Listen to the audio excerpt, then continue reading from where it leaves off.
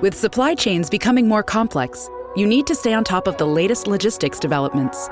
So if you work with logistics, you need the Beyond the Box podcast from Maersk. It's the easy way to keep up to date with everything from digital disruption in logistics to the need for supply chain resilience in today's market. Find out more and keep ahead of the game with the Beyond the Box podcast on logistics insights at maersk.com/insights. Hello, everyone. This is Tom Fox, and I'd like to welcome you to the Daily Compliance News. The Daily Compliance News is an offering of the Compliance Podcast Network. April 22, 2019, the I Want a Ferrari edition.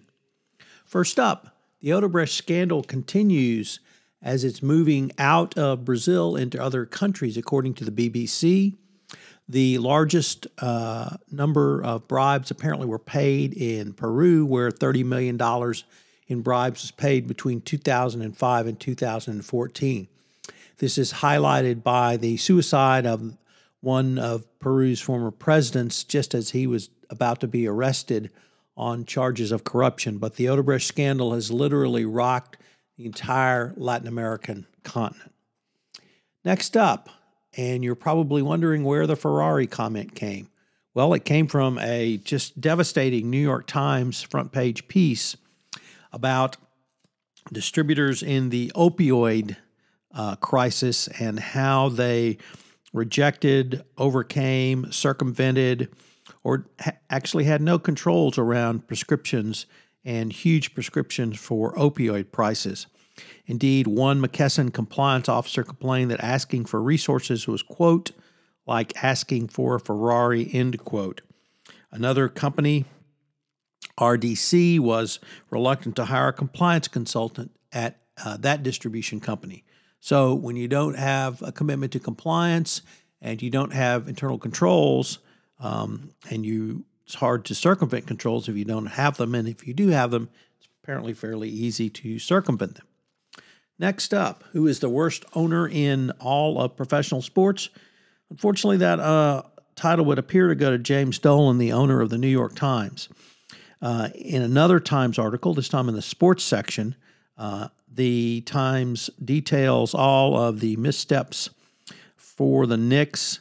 For the second time in 5 years, they won 17 games this past year.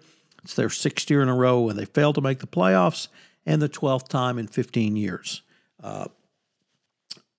Dolan is mercurical, goes after fans, apparently cannot keep from becoming involved in the day-to-day operations, and all of the things you would generally associate it with poor ownership. Well, that's James Dolan.